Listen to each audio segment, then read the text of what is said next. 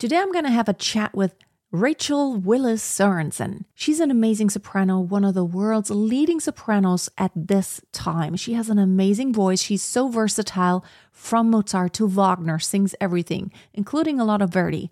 And she has sung pretty much at every major opera house. She does a lot in Europe, Opera de Paris, Wiener Staatsoper, Bayerische Staatsoper, and all these wonderful houses. And singing all these roles all over the place, while being a mom of 3 children. And I can't wait for you to listen to this interview because I had such a fun and great time with her. So Rachel, it's awesome that you're here. You are a beautiful person inside and out. Thank you. Aww. I've watched your videos and I've watched interviews, and I love how you are just so open to sharing the entire journey and all the things that you go through, all the things that you love, and maybe sometimes the things that are a little bit more difficult. We do have a few things in common. Okay, so one thing is we both have 3 kids, 2 of which are twins. Oh my gosh, you're a unicorn. Nice to meet you. I'm a twin mom also. How old are your kids? The twins are just about to turn 2 in January. It's going to get better. It's going to get easier. And I'm a single mom. So it's been a struggle. Oh my gosh, same. I'm a single mom too. That's a lot. That's a lot. And you have this massive YouTube channel, like Brava. That's very impressive. I don't know how you're managing it all with 2-year-old twins. How old is your other one? 11. So she's a great help. Oh, that's nice. That's nice. What are your twins? Boy, girl? Boy, girl. Oh, okay, cool. Are yours identical? No, fraternal, but both boys. So my older one is 10 and my twins are 8. So that was a psycho because I had 3 kids. I went from 0 to 3 kids within 21 months. Oh my God. I mean, it's a fate I don't think I would wish on another person, but I love them so much. Obviously, I'm thrilled that they exist. It's funny, you think about it. Which one would you give away? Like, no, I love them. No. Our life worked out exactly the way it was supposed to, But that's a very cool thing to have in common. That's even just that. But the fact that we're both singers, we're both very interested in singing. We promote singing on the internet. This is true. Our Venn diagram is like a circle. It's like a circle. I would be interested to know, how do you manage? Because this is part of the reason why I left the opera world. It wasn't for me because of the lifestyle. And I had some really bad experience in productions, which really crossed over my personal boundaries, with directors wanting stuff from me that I'm like, I'm so uncomfortable. And it's really unfortunate because it made me I was like, I love the music, I love performing, but that crossed so over the line. I felt so vulnerable and I just didn't want to be there anymore. I cried a lot. And I had one production in particular where they almost kind of threw me out because my attitude was not good, because I was like, that director just crossed over all these boundaries for me, like personal space and doing things. And I'm like, this is not okay, just because you're the director and I'm the singer. But I would just love to know, how do you balance? I don't know if there's such a thing as balance. How do you manage being a mom and traveling so much? Like, when do you see your kids, and like how does that all work? I know that there's not always production, but you do a lot. I've been following you, and I do a lot all over the place. I do a lot. Well, so my children are now, we live in Denmark, and that is a very important thing. I work more in Europe than anywhere else, and so Denmark, Copenhagen turns out to have a very good airport. So it's like, sometimes I've gone home for one day for like a few hours. It's not easy, I'm not gonna lie. The schematic that I have established is that every day, so 24% of the calendar year, they are free from school for like longer than a normal weekend. I get them all those times. Every other Christmas, we trade Christmases, my ex-husband and myself, but then I have them every other Christmas and all the school holidays. And then I go to them in Denmark whenever I can between contracts. So ideally, it's 50% of the time. It shakes out probably more to be like 40% of the time, and that's heartbreaking. But luckily, I mean, I've spoken to a couple of different child psychologists, and it's like not the quantity of time that matters so much as the quality of time. Like, if you're just on your phone, you can be with your children 24 hours a day and not be establishing the level of connection that they would need in order to weather life's difficult storms. So in the limited amount of time I have with them, I'm very intense. We're very intense. And what helped me a lot was to realize that nothing is ever going to compromise this bond that I have to them. I've worked very hard to establish it. They were with me all the time on the road until they were all three school aged, which means 2 years ago this fall they began school. That transition I thought would kill me. Like, it was so stressful. I was crying all the time, and I hated every production I did. I hated them worse than normal because all of a sudden it was like, what am I sacrificing? But in my case, like, I have to be the financial support. I don't have like a huge, I mean, I love doing it. I do choose to do it. Obviously, it's like it's my dream job to be an opera singer, but it's also the way it's my most lucrative possible profession. It's like it wouldn't be possible for me to earn enough money to support them probably if I shifted gears to a different profession at this point. So in that way, I comfort myself knowing even if I'm on the road away from them, thank goodness there's FaceTime. We can FaceTime every day. And this does a lot of work for me, but also I'm paying for their life. They're going to be able to go to college. They're going to have everything that they're going to have their basic needs met because I'm providing for them financially. So the hardest battle, I would say, is the mom guilt, the sick gut feeling like I've chosen wrong. I mean, I compare myself, and particularly in the first, I would say until even recently, this was such a struggle for me because both of my sisters and my mother are stay-at-home moms. And it was always kind of like this expectation that I would do that, but I also struggle because I have this deep need to be a singer. I mean, having these conflicting stewardships in my life, like, I love my children more than anything else. I also had to realize that if I sacrificed my career to be with them 24 hours a day, 7 days a week, first of all, I don't think that's even as good for them as I would have told myself. But also, no matter what I say, I would probably quietly have experienced a great deal of resentment. And that is too much pressure to put on a kid, where you say, okay, I gave it all up for you. Now you owe me. You owe me my life's fulfillment. So in a different way, I had to come to terms with the idea that my living my dream is a way of showing them how to be happy grown-ups. That's really my obligation to them. It's not to die and bleed out for them. That's what you think. That's what I thought. When I had the babies, I was like, if it gave you the slightest advantage in your life, I would throw my body in front of a bus. Like, I would, and it's funny, I heard this quote.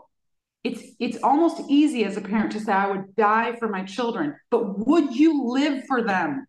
This is the thing. Like, I don't think it's our job as parents to die for our children. It's our job to teach them how to be happy adults. So the only way you can do that, you can say whatever you say, right?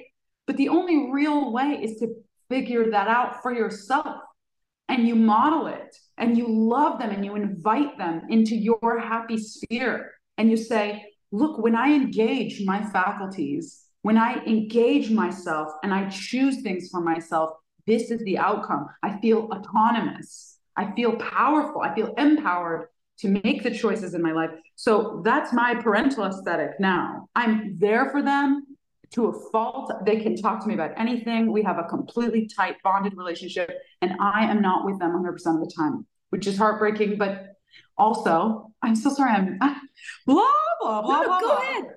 I want the mom talk. This one other thing is that nobody gets a perfect life. Like, nobody, you think when you have a baby, I'm gonna give them a perfect life. I'm gonna stop being imperfect. Like, look, I have this baby. I'm never gonna yell again. I'm gonna lose 100 pounds. I'm gonna only eat broccoli. Like, whatever stupid nonsense you tell yourself, like, I can, because I love this baby so much, I'm gonna be able to conquer all of my shadow side. Like, that's definitely what I was thinking, but then it doesn't work like that. Your love can be enormous, and you're still a human being, and you're still going through the process of humanity, which means everything is like tiny steps. Progress is slow. You love them. You have to learn to love yourself. That's the real difficult part of the game, because it's way easier to feel shame than generosity toward yourself. But if you learn to love yourself, you also realize that the difficulties in your life are a part of your learning journey. So you can't prevent your children from never You can't prevent them from ever experiencing challenges. That would lose them the opportunities they need to develop. The friction that you've had in your life, the hardships dealing with that director who crossed all your boundaries, that firmed the boundary for you. And you made choices about your life based on those experiences. We need adverse experiences as a part of the tapestry of our lives in order to develop what we need to develop. So as a parent, it is so hard to accept that. Like, my children are going to suffer hardships. They're going to probably be bullied or be bullies themselves, or they're going to go through stuff. That's what life is. You want to intervene, you want to stop all the pain, but ultimately realizing that's not even good for them. That's an important part of the journey. So that is my long TED talk about being a parent and living on the road. Thank you for listening.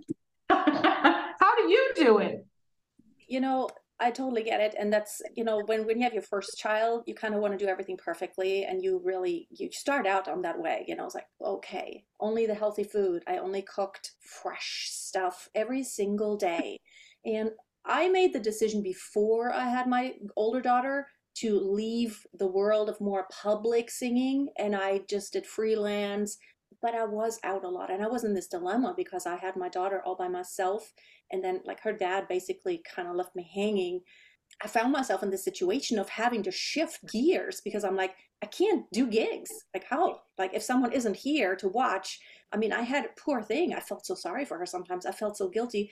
I was literally breastfeeding her under a cover while rehearsing with an orchestra. And I was like, her ears, she's like, I'm singing so loud. It's like, it's not soft singing when you do opera or classical. Oh, she's fine. She is fine. But I was like, I felt so guilty. I'm like, and I had her with me with rehearsals for musical theater shows that I directed and all. And I was like, I have to shift.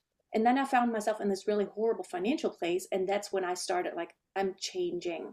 And that's when I started my YouTube channel. I'm like, I have something to teach. I know something about singing. And at first I felt total imposter syndrome. I'm like, is that BS what I'm talking about?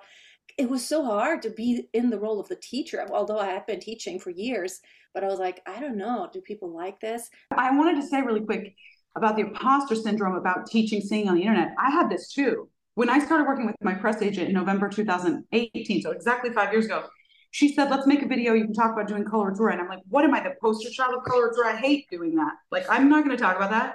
And then she was like, well, just say what you do. And it was really hard because I thought, in order to put this information out there, am I claiming to be some sort of expert? But I realized something important. No, I'm not. Because if it works for people, if you're giving free advice on the internet and it doesn't work for people, like, okay, they find what works for you. Ultimately, everyone is responsible for their own singing. What I can do, what you can do, and in what way you are an absolute you're not an imposter because you just talk about what works for you. Exactly. At first, I was disclaiming all the time. I was like, so like, coloratura is scary and hard, and this is how I do it. But the funny thing is how many people were like, oh, that opens a new door to me. So then I realized, oh, maybe the charlatan idea that some voice teachers have, that they are in possession of all knowledge, is about a different psychological thing than promoting good singing. Maybe it's about self-aggrandizement, which has never been my beef. I'm not into that. Every student that I've ever had, I have said to them, like, I'm happy to help you. You're responsible for your own singing in the end. Like, you have all the tools already in your toolbox. You just have to find them. I'm happy to support you in this process. But like the teachers who say, you're an empty vessel, like, back your dump truck into my bay and I will fill it with my superior knowledge. And eventually you can, this is not true. This is just this weird ego thing. I don't think it's healthy. So, but some people love that, and good for them. It's like, sometimes you take lessons. I'm sure you had this experience too when you were learning your technique. Like, I had so many different teachers for like brief periods in time. When I was a young artist, I took like a single voice lesson from something like 20 teachers. And very often I heard things that were not good for me. And it was almost like establishing the boundaries, like, oh, okay, well, that doesn't work. Ooh, Like, sometimes you take the best from all of it. Yeah. You just kind of sift it out and be like, okay, this was great here. This I'm going to leave out, and I'm going to take this, but I'm going to forget that part.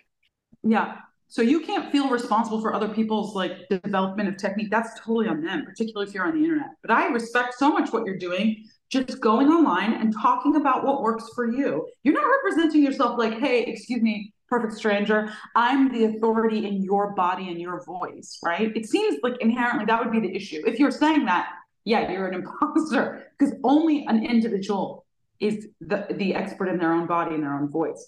But offering advice about what has been helpful for you, I think that's a beautiful, generous thing to do. And I have loved doing that myself. You're doing it in a way bigger way. Like, it's so impressive.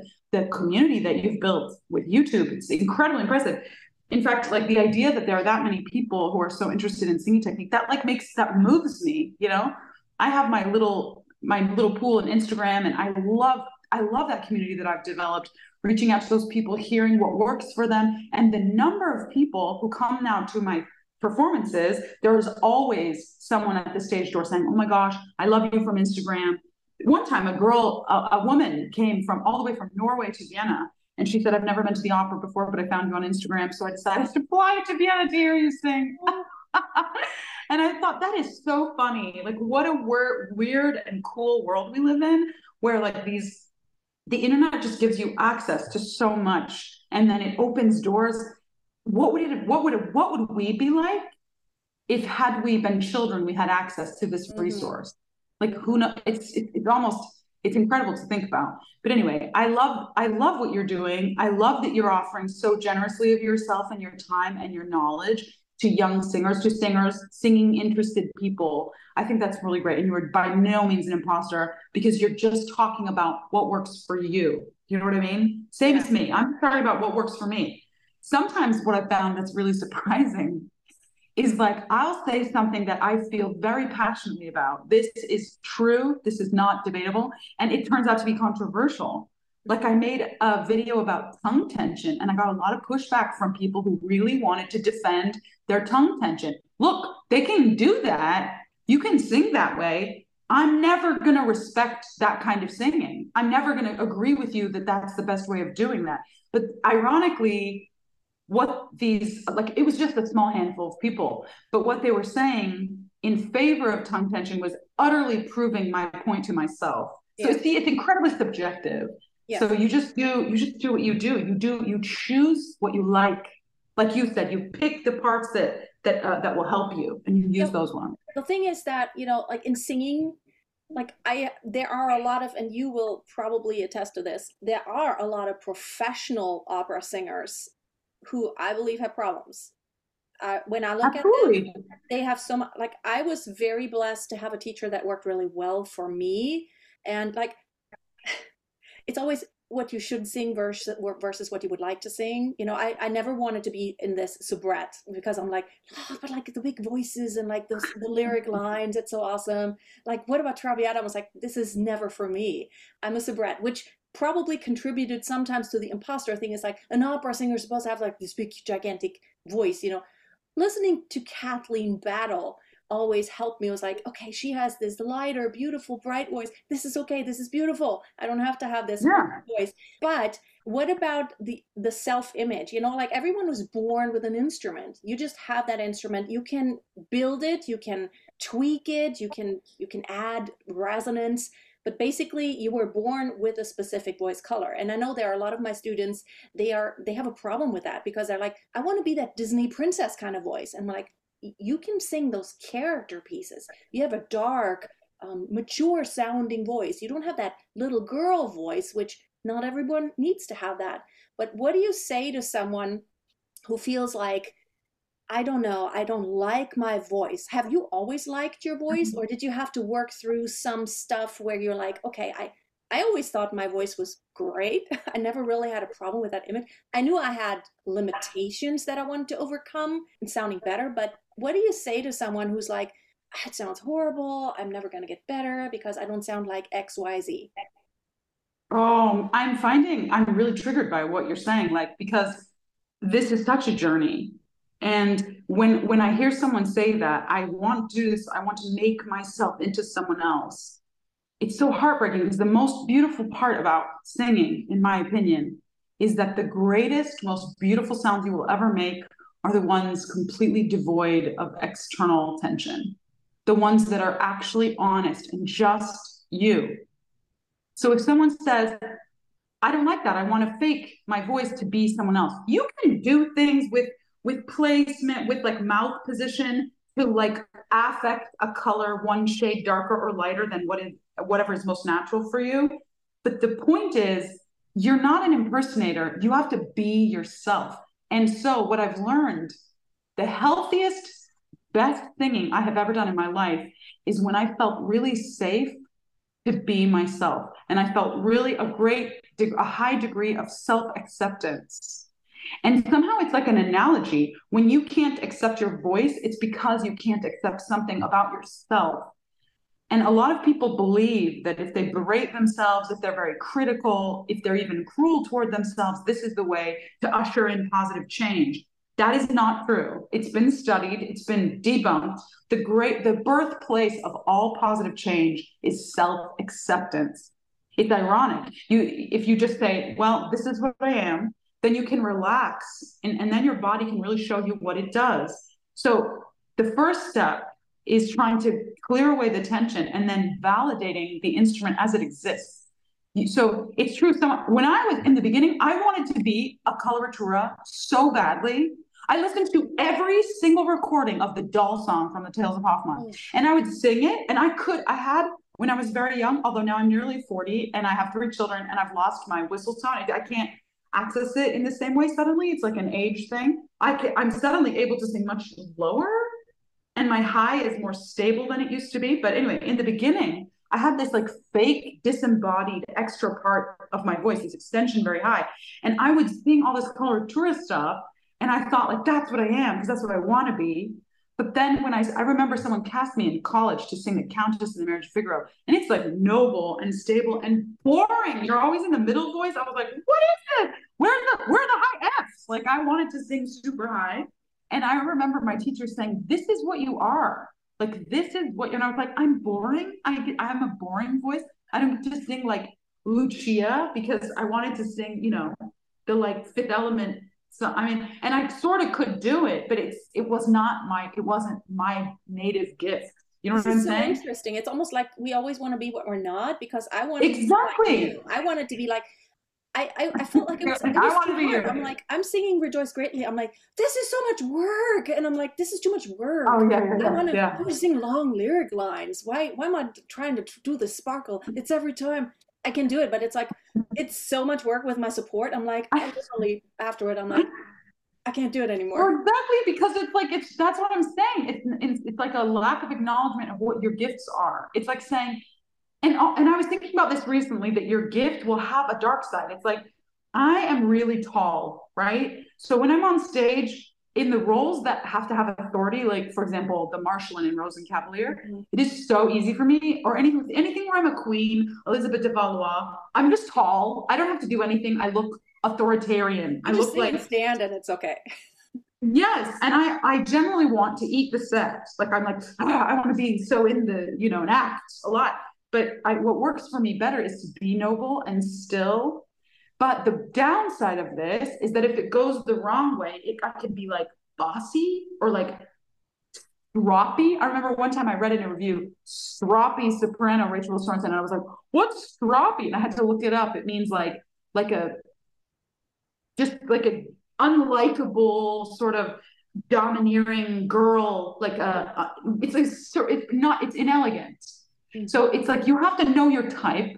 You have to know, but it's also in your voice. So if you have a tendency to want something that you aren't, it's probably because you've had to endure the criticism of the other thing, right? So you're like, no, I'm going away from that. I have to self-reject in order to gain acceptance by the group. So something in you was like, I want this noble, whatever. Maybe because someone criticized something about you that you associated with the other thing. Also, yes, it's hard. Singing. This takes a lot. It takes a lot out of a person. You're actually really right, because for me, it was always, when I was a child, it was very hurt because my dad was an alcoholic, and every single day I would cry. And I think I wanted to get away from this image of like a little child, and like, I wanted to be this grown up, strong, person, I think. And that's why I always like, when I looked at the more, Traviata lyric voices, I always thought, this is so great. It's like, for me, as a soubrette, it's very easy to sing in the middle to high voice and have beautiful lines. But then, of course, when you become like this coloratura, you have to do that. It's like, it's your bread and butter. Yeah.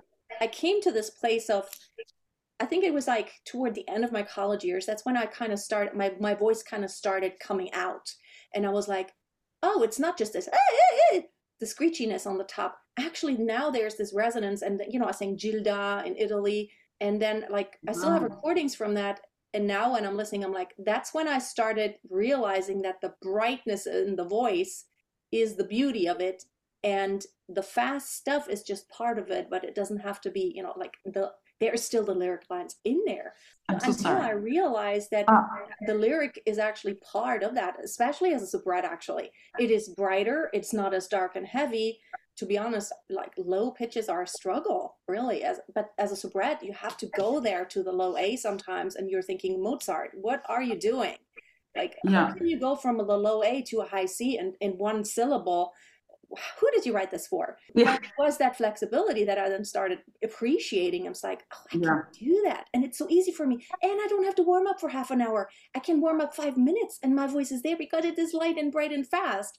And that's when I was like, it's actually pretty cool. See, that's funny. I had the opposite experience. I was taught like, I remember if I think back on this, like what she was asking, now that I conceptualize the human instrument in such a different way, it was just a high larynx. But she wanted me, my first teacher wanted me to get like in the mask and like drive everything into mask. So it was really pushy and really high larynx.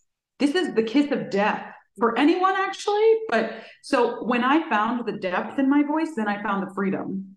It's like instead of like this, I had to sing like this. Like it just relaxed, just a free larynx.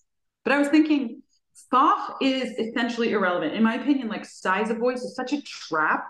Yeah. Because if you get told one time as a young singer, which was the case for me, you have a big voice, then you're like, oh, you like that? Watch this. And you like way over sing, try to like underline something. But so that's what I'm saying. It's not about size. It's not about fach. It's about self-acceptance. It's about realizing what you are. And within the confines of what you are, being very relaxed, finding your own sound. In fact, there are no two identical voices on the planet. You are a unique voice, every single person. So yes, ideally you develop the technique to have the facility to move the voice freely in all registers on all vowels. Like your range is biological. The pitches that you're able to make are biological, but there should be a significant range, like at least 3 octaves. And that's the thing. I find also a lot of, so in the way that I conceptualize singing, what I figured out when I had like a click moment was if it feels the same in here, it sounds different out there. If it feels different in here, it sounds the same out there in terms of passaggio, right? So like the low pitches, I used to hold my head voice and bring it down, right? And then it sounds weird in the room and squashed and quiet. Then I realized if I shift gears and sing the low pitches in a tall version of my chest voice, I get a lot more sound. It doesn't cost me anything. I'm not pushing or driving. And this was a huge difference for me. It was also kind of age, like as I aged, it sort of relaxed into my chest voice. But most women are speaking in their chest voice. Yeah. So it's not like the chest voice doesn't exist. It's just most people singing classical don't know how to integrate it into their head voice because we predominantly focus in the top. But you're right. Mozart wrote low A's in soubrette repertoire. Everybody has to access. Though the low A is not meant to be performed in your pure head voice. You can't. That's weird. You can't. You have no grip. You have no power. It's not biologically possible. You have to drop into a tall version of your chest voice in order to get down there. But also the low notes support the upper middle. Like if you get your chest relaxed, you get a thread of sternum resonance, like tracheal resonance, all the way up to the top of your range. Your high is going to be way stronger. It's a weird phenomenon, but when I warm up, I always also warm down because you need to be able to get up without going, in order to prevent anemic high notes, you have to have chest resonance all the way up, even a coloratura, even on an F for Queen of the Night. It's like, We all need these things. So it's funny because again, you're not, it's fa, whatever it is, whatever you're singing, you're going to be required. Every singer is going to be required to sing florid passages, lyric passages, coloratura. Everybody has to move. Literally, Brunhilde has like trills written in there that are often not observed because the prevailing notion is big voices don't move. Well, that's not true. Not true. No. You know, Birgit Nilsson could sing the second Queen of the Night aria after an entire evening of Brunhilde. She did it just as a party trick in her dressing room. There's all these people that witnessed it. I'm sure it wasn't like the greatest Queen of the Night that ever existed. She could get up there. But she said she had to sing Brunhilde first, by the way, which then it's like begs the question, like, what is going on there? But anyway, like big voices have to move and small voices have to have lyricism, legato. Like freedom is the real key. Yeah. And freedom comes from self-acceptance. Anyway, that's my opinion. So how much of, because we were just talking about connecting to your chest voice, and that's what I teach. I teach everyone, you need to move, you need to really basically sing through both of your registers when you warm up on a regular basis, full range. Yeah. Not neglect any side. It's almost like those guys that work out only their upper body and then they have chicken legs. That's kind of like that. You want to be balanced. You want to move through the full range of all the motion of the muscles that are involved. And I think you have a lot more options than where am I going to transition? How am I going to handle that phrase? Because it's not always the same. You can't say this is my transition point because it depends on the sound you want to create and the phrase and the music and all the things. How does it flow? When do you breathe and all that stuff? But how much do you think you attribute that skill that you have, that you have that access so well to your lower register, to the fact that before you started classical singing, you didn't do classical singing. I watched your interview when you talked about you kind of like had these teachers and you were like just belting your way out there, and then you realized, oh, this is really actually maybe not a healthy way to do it. You kind of started classical a little later, and which was like me. I started classical. It was kind of like a coincidence. I started in college. I'm like, let's just major in voice, and then it's like, oh, you're actually really good. I'm like, oh, really? Now I'm going to be an opera singer. It was really unreal. Oh, me? Suddenly I'm winning competitions against older classmates because I was like already older. Well, probably if you came from a more contemporary tradition, you had a lot of charm. This is, to my thinking, what's missing in the classical teaching is charm. It's like if you do Broadway or jazz can give you a flexibility of musicality and musicianship. Pop music can give you charm. Broadway can give you charm. You can access your charisma. You need that. But they don't talk about that in classical. You have to figure that out on your own. So I think definitely that.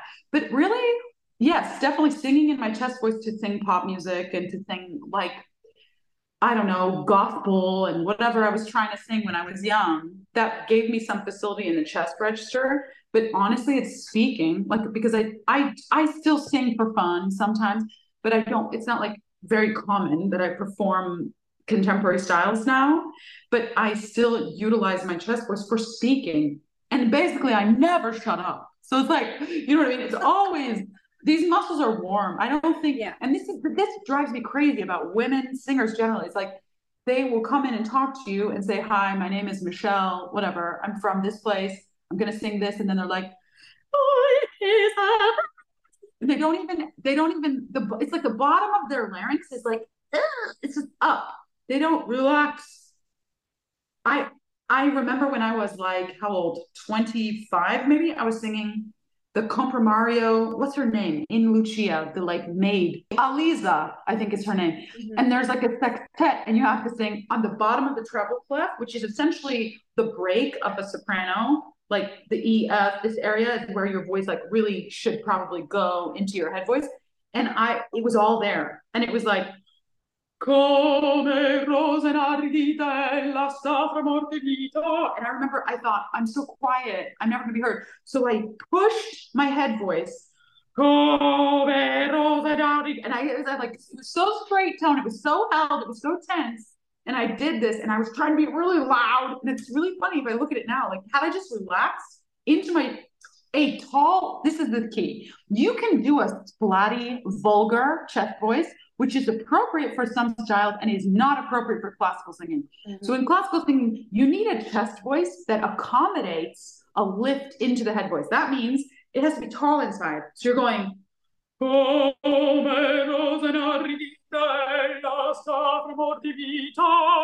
I can go right up. Exactly. Because it's tall. Different space, yeah. Yeah, but it is chest voice. It's not that I'm singing in my head voice down. You see what I'm saying? Anyway, I have videos about that chest voice for sopranos, because you have to connect to the sound of your head voice. You don't want it to sound you want to and then suddenly sound like a honker. As a soubrette, also, you don't want to be too dark. You have to be really careful about using your chest voice because you want to connect it to the rest of the sound. Yes, exactly. It has to be, but you need a chest and you need it to be seamlessly. But the funny thing is, so chest voice feels different than head voice, but we actually will hear the same like resonant structure in your head if you sing in chest voice and head voice. Like it's identifiable as the same instrument to us outside of you. Whereas if you sing your chest voice up high, sounds like a different voice. Your head voice down low sounds like a different voice. It's like it's weird because you're using the same muscles, but because they weren't meant to do that part of your range, you sound suddenly like two different people. So actually a seamless transition is from using both. And what is called mix, which I think is just tall. Yeah, it's just a balancing out between, in the passage to where it sounds consistent. I like mix is not a register. I always try to what is mix? I know. What does that mean? Are you using both muscle groups, the thyroarytmoids and the cricothyroids? Like, it's just funny. I think, anyway, the thing that makes the color of your sound isn't the muscles. It's the space. Yeah. It's the structures, the resonant spaces. I'm sorry, I'm geeking out hardcore right now, but it's this is good. This is great. My audience loves that. Oh, me too. Yeah, because I sing both pop and classical, I always try to establish I believe that you can, unless you are really I remember when I was singing full-time opera, I couldn't go there easily because I was so in the head voice space. So I couldn't belt up how high. When I started singing with bands a lot, after I kind of removed myself from the opera space, I gained so much range on my chest voice on the top because I kept using it all the time. But I have to say, I always sang in a healthy way. I feel like in comparison to some other of my colleagues, which don't have that foundation of a really solid technique because they just know how to sing and they just do it. And, there are a lot of very famous singers who are lovely. They have amazing voices, but they kill their voices. There are other singers who kill their voices also. They have been trained, but obviously aren't utilizing the right technique for their voice. And there's something to be said about, like you said, you have to kind of find out what works for your voice, but minimizing tension to make, again, working on resonance instead of trying to power through to where there is an ease that eventually happens. That doesn't mean it's not hard work. It is hard work from below, but it's never hard work here. No. Yeah. It's like we don't even sing in here. Like this is vibrating fine, but this isn't working. This isn't a coma. That's what I told myself in the beginning. Oh, my larynx is in a coma.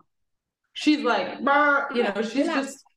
And I always talk about relaxed larynx because a lot of people are so much about this low larynx. I'm like, it needs to move. That can go too far. You can swallow it. You can move it. It should be moving freely. Flexible. Meaning when you go high, it does go lower naturally. But pushing a low larynx toward the middle already, it just kills you. I feel like it's darkening. Do you remember the first time you learned about soft palate? Because I remember I depressed my larynx so hard. I was like, soft palate. I thought it was the larynx, but it's the soft palate. That is giving me space, really? But it's so funny because it's really minimal, the difference with a raised soft palate versus a collapsed soft palate. I mean, it makes a big difference in the sound, but I think physiologically the gesture is so small that it's not a matter of like a big musculature intervention. But singing is complex. And the muscles are only semi-voluntary. I think most people don't ever in their whole lives gain conscious control of those intricate muscles. Yeah. So it's funny when you're asking singers, if you're teaching them, you're asking them to get really sensitive about these tiny, tiny muscles. And often you can't just say, oh, you have alveolar ridge tension. You have to go, oh, you're singing, I hear this.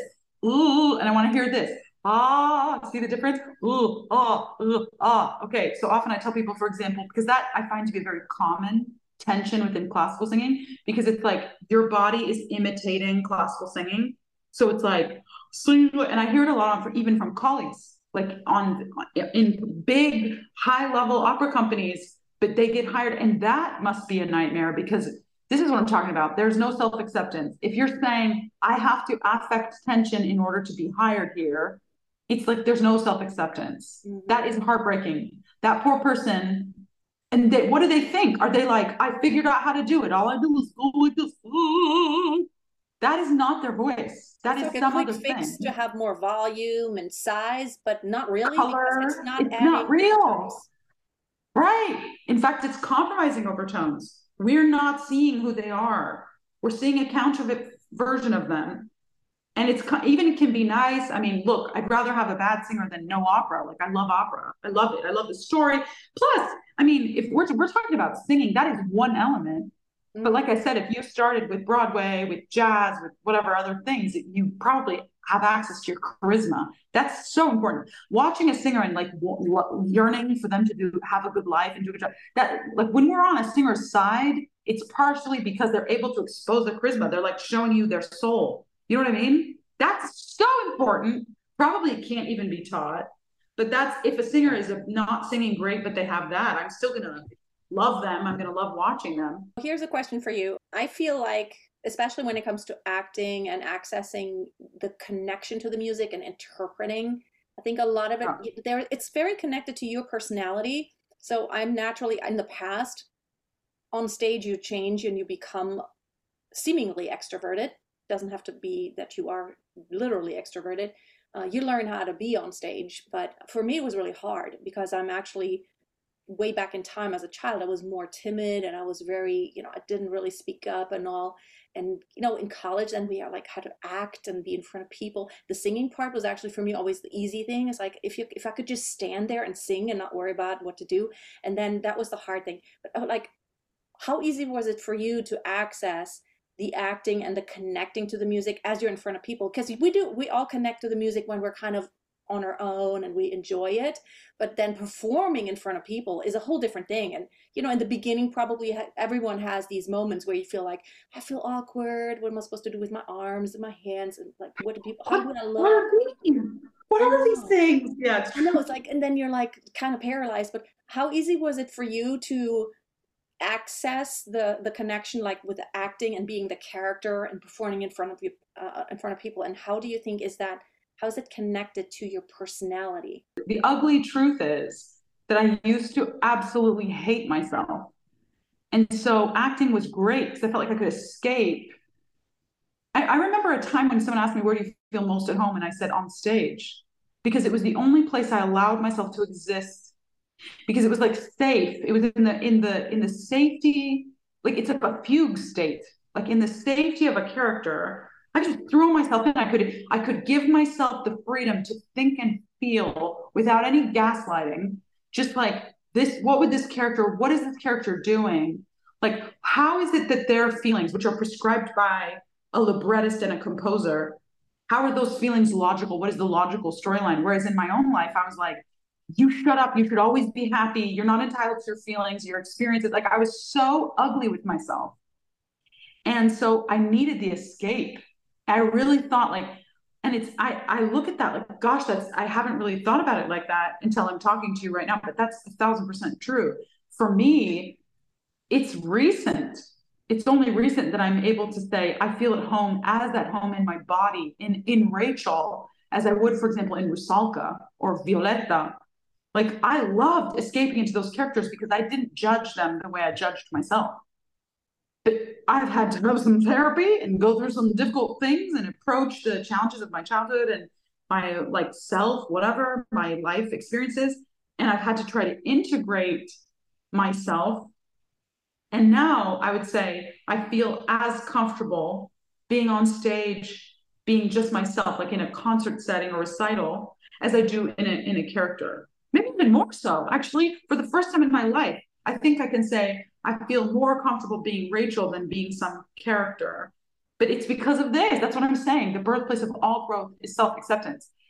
But when I didn't have that, I loved, I mean, and in a way, and even that I should almost be grateful, because it's the gift of that darkness was that I was able to access these characters easily. And I found like the non-judgment of the character to be the answer to portraying that character with like a genuine, sincere sort of element. Because I just thought like, well, what would this, I thought if I'm a person that exists in this time, whatever, if I'm, what would Rachel, what would be the circumstances of my life that I would come to those same emotional conclusions? And then I would just sort of imagine it and I would allow it to transpire. And being present with prescriptive music is a big part of the challenge. But if you're able to do it, you win the game. If you're saying to the audience, like, how many times has that audience heard whatever? La Traviata has been played 9 squillion times, right? But if I'm doing it, I'm trying to do it for the first time. Every time I'm trying to do it like, this is the first time in history that these words have ever been said in this order. And I'm saying it like it's coming out of me, you know? How did I get here? So that really helped me. But I would say like art and theater as therapy is very real in my case, because yeah, there's like so much less pressure put on a character than I put on my actual self. But luckily, I'm shifting toward a more like healthy version of myself in the world. And so I don't really have this phenomenon as much, but like I would say 5-10 years ago, I was running, fleeing desperately into those characters, and so grateful for the opportunity to exist without so much pressure. Yeah, it's like, I feel like when you play a character, when you sing a character, what you said really is so true, because when you play a character, you can't be judgmental in a way of like, oh, this is like a bad person. Even the bad person, really their agenda is they think it's the best, right? They are acting with what they think this is right. This is the way to do it. So putting yourself in the shoes of all these characters, whatever they be, right? So whether publicly they may be viewed as this is the noble thing and this is the evil thing, but when you're playing the character, you can't judge it in that way. You have to be convincing, because if you think I'm the evil one, you're just putting on a game. You're not really embodying the character, because there's a difference between acting it, and being it. So it is, like you said, it is a way of therapy, because you have to start to learn, like, maybe there's even something good in all of that. And maybe I could see that perspective and understand how a person coming from those circumstances with all the things that happened could end up taking these actions. Yes, absolutely. And isn't it beautiful also about it, the opportunity to cultivate a wider compassion for the world at large, for all the people you're interacting with? Understand. This is what really surprises me about my profession. Now, the more I do it, the more I look around at people and I think like, we're all just doing our best. Like everyone you look at, even sometimes I'm like, why would you behave that way? Like, for example, look, you're driving and someone cuts you off in traffic. It's very easy to just be like, what a jerk. They're so selfish. But you don't know, like maybe they have diarrhea. Like, you know what I mean? There's like, exactly. Now that I have to think about different people and why they're doing what they're doing, it's stupid. It doesn't work to just say like, oh, well, they're an idiot. Like they just don't, that's not true. They have a logic that's contriving the way they're behaving. Like people are the sum total of their experiences. There's like a logical flow of events that leads everyone to where they are. Even crazy people think, they think away. If you could get inside it, if you could see, these are the steps. So anyway, that to me is compassion. That is like generosity and compassion toward your fellow men. And for me, that is kind of the purpose of art. I want to open that in myself, and I want to open that into the people who hear me sing. I want them to look at that and be like, oh, yeah, we're all just people. That person who hurt me, who I've cherished vendetta against for years or whatever, it turns out they were just a person doing their best. I don't agree with their decisions, but I'm able to release it because it's not about me. It's about them. See what I'm saying? It's like, this makes the world better. This heals the pains. And this is the experience that I certainly have as an attendee. When I go to the opera or the theater or a concert, music can go inside you and like heal you. But I think only if it's, excuse me, not only, it does it the best when it's not coming from an ego space, it's coming from a place of generosity, understanding, and sincerity. So those are like really important qualities for me. And I'm always trying to like, how do I get there? Like if I meditate, if I like focus, and then I have this thing, I started doing it this summer and it was so beautiful. Like I imagine I'm breathing in these like roots of golden light from the earth into my feet. And I'm like it's this whole image that I have that it really helps me be relaxed and focused. And then when I go and sing, it's like I'm thinking, I'm gonna give you all the golden light that I pulled into my heart. Now I'm gonna invite you into it. And so I have this experience, and sometimes people really get it. Sometimes people really respond and say, like, I was very deeply aware of like a connective thing that was happening. I don't know what this thing is. I don't know how to talk about it even, but there is a synergy effect when you have an audience and you have them and you're telling them and you're loving them. Yeah. You know, you're performing with your love and you're offering it to them. It's just so powerful. It's such a magnificent medicinal experience. Yeah. I love what you're talking about. And I could talk with you forever, but we're just going to wrap it up for today. And I think it's beautiful, you know, because human connection, and I always talk about this, it's the small things. It's when you're living it, when you're living the music, there's something, human beings are, is it empathic or empathetic? I think it's empathic. Empathic. Human beings are empathic and they sense a lot of things that we radiate. And sometimes it's, you know, when you stand there and the music is happening, when you're living it, there's something happening, an aura about you that people can sense. So it's beautiful what you just said. It's that connection. When you are feeling something, then you radiate that. It doesn't have to be always big acting. Sometimes it's the small, when you're feeling it, when you're in it. And I just love that connection. There's something spiritual about it. So thank you so much. I hate that we have to wrap it up. Thank you for that. This was such a treasure trove of wonderful topics and information. I always love getting a glimpse into the life of someone who does what they truly love and how they got there. It's not always easy, but it is surely rewarding. Be blessed. Always dream big.